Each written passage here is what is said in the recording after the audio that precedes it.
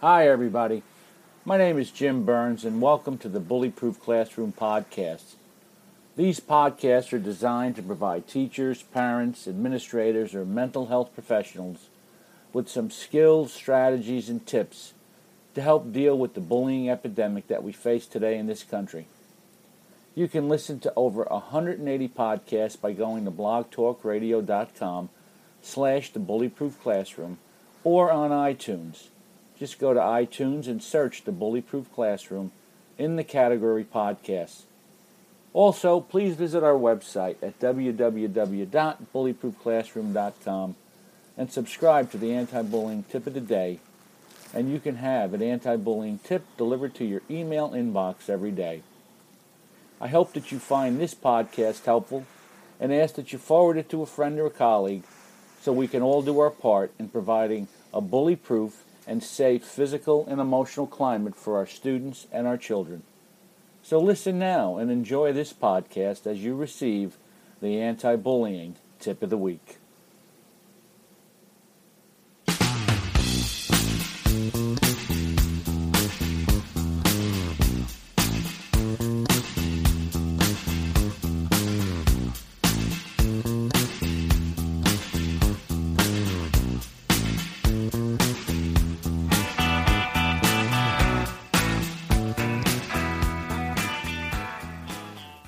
Think back to one of the best teachers you ever had.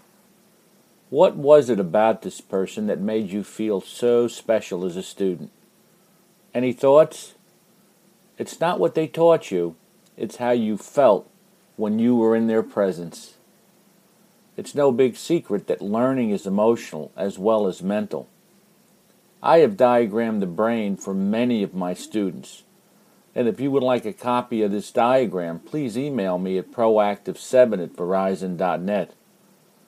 This diagram explains the emotional process that is involved in learning.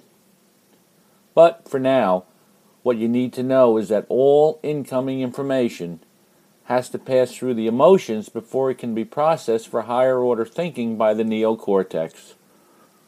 Anytime the brain is placed under stress, it will downshift and go into the brain stem for survival. There are only two ways to survive, and we all know them: fight or flight. Kids who operate in the fight mode need to develop respect. Those in the flight mode, responsibility.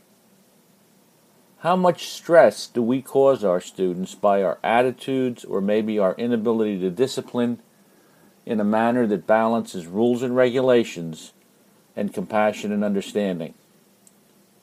Realize that if you are causing stress, the relationship between you and your students will be the first thing to go, and disrespect will become imminent.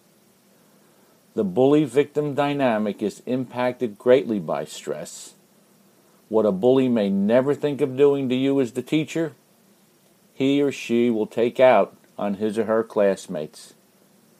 Do an immediate assessment of your classroom climate and determine what can be done to create a more relaxed and friendly learning environment. Do it now, because teaching respect is emotional. This has been your anti-bullying tip of the week.